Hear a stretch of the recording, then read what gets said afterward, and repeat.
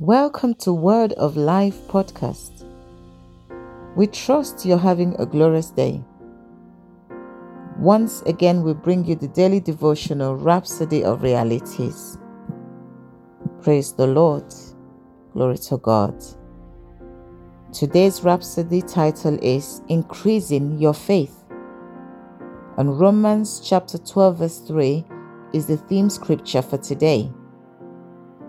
For I say, through the grace given unto me, to every man that is among you, not to think of himself more highly than he ought to think, but to think soberly, according as God hath dealt to every man the measure of faith. Praise the Lord. Every child of God received the measure of faith when they received Jesus Christ as their Lord and Savior. Pastor Chris begins by saying, the first step to increasing your faith is knowing how faith comes.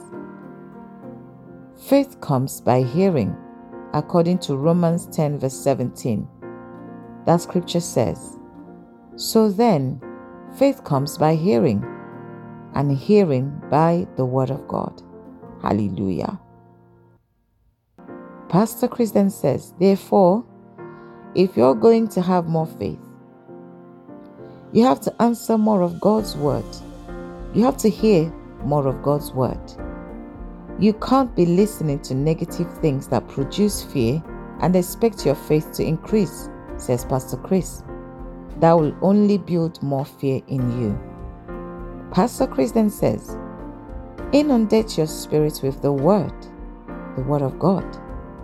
Some people face certain challenges and are overwhelmed because they are operating at a level of faith that's too low to deal with the situation. Yet, it's possible to have a lot of faith that's weak. Weak faith is a result of the lack of exercise of faith. So if you want to have strong faith, you have to exercise your faith. Pastor says there's no point having a lot of faith, but they are weak. You want strong faith. Praise the Lord. So, hearing God's word is one thing, says Pastor Chris. But until you act on the word you've received, your faith will be weak and you'll stagger when you face challenges. So, grow your faith strong through the exercise of your faith. Strong faith is prevailing faith. It doesn't stagger. Then Pastor reads Romans chapter 4 from verse 18 to 20, the account referring to Abraham. Now the Bible says that Abraham against hope believed in hope, that he might become the father of many nations. According to that which was spoken, so shall thy seed be. And being not weak in faith, he considered not his own body now dead, when he was about 100 years old, neither yet the deadness of Sarah's womb. He staggered not at the promise of God through unbelief, but was strong in faith, giving glory to God. Hallelujah. His faith became strong as he gave glory to God. Glory, glory, glory.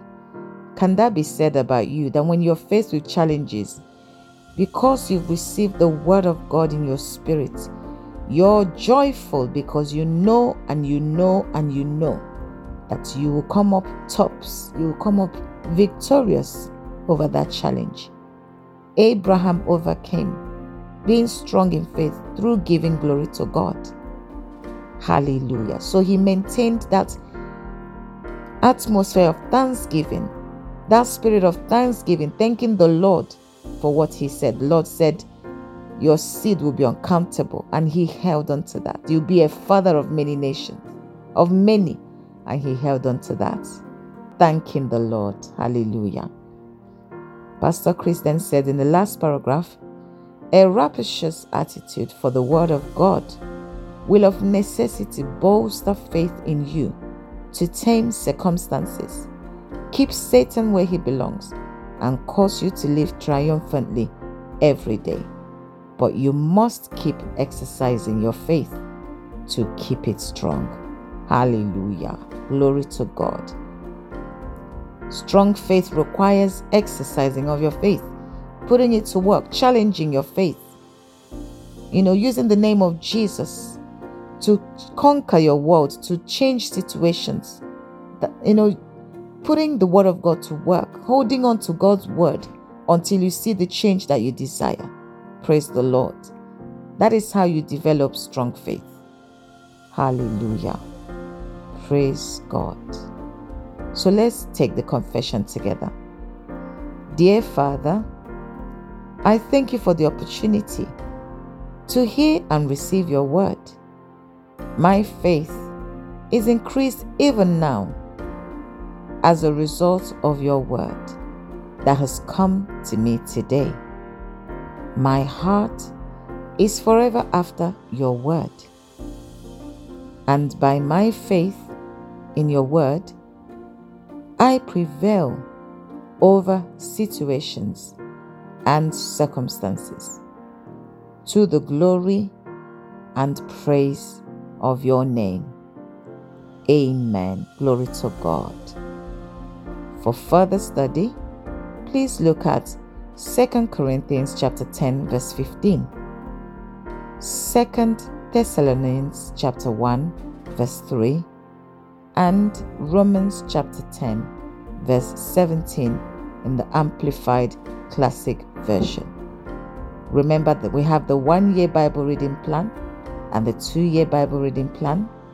We have Luke 19 from verse 28 to 48 and 1 Samuel chapter 16 to 17 for the 1-year reading plan.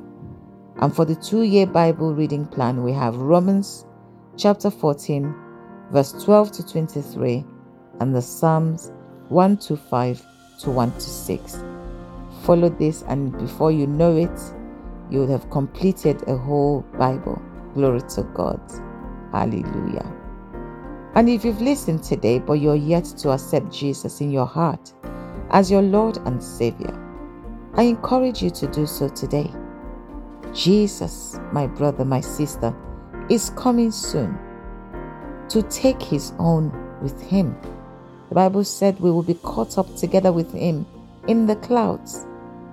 Yes, rapture will happen soon. And time is so short.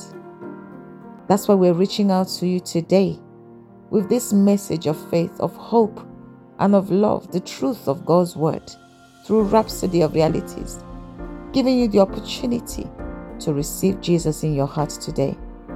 So I encourage you to say the prayer of salvation that follows immediately after this podcast reading. And your life will never be the same. You'll be ushered into the fatherhood of God. Yes, you'll be welcomed into God's family. You'll be a partaker of his divine nature, and his eternal life will be imparted to your life.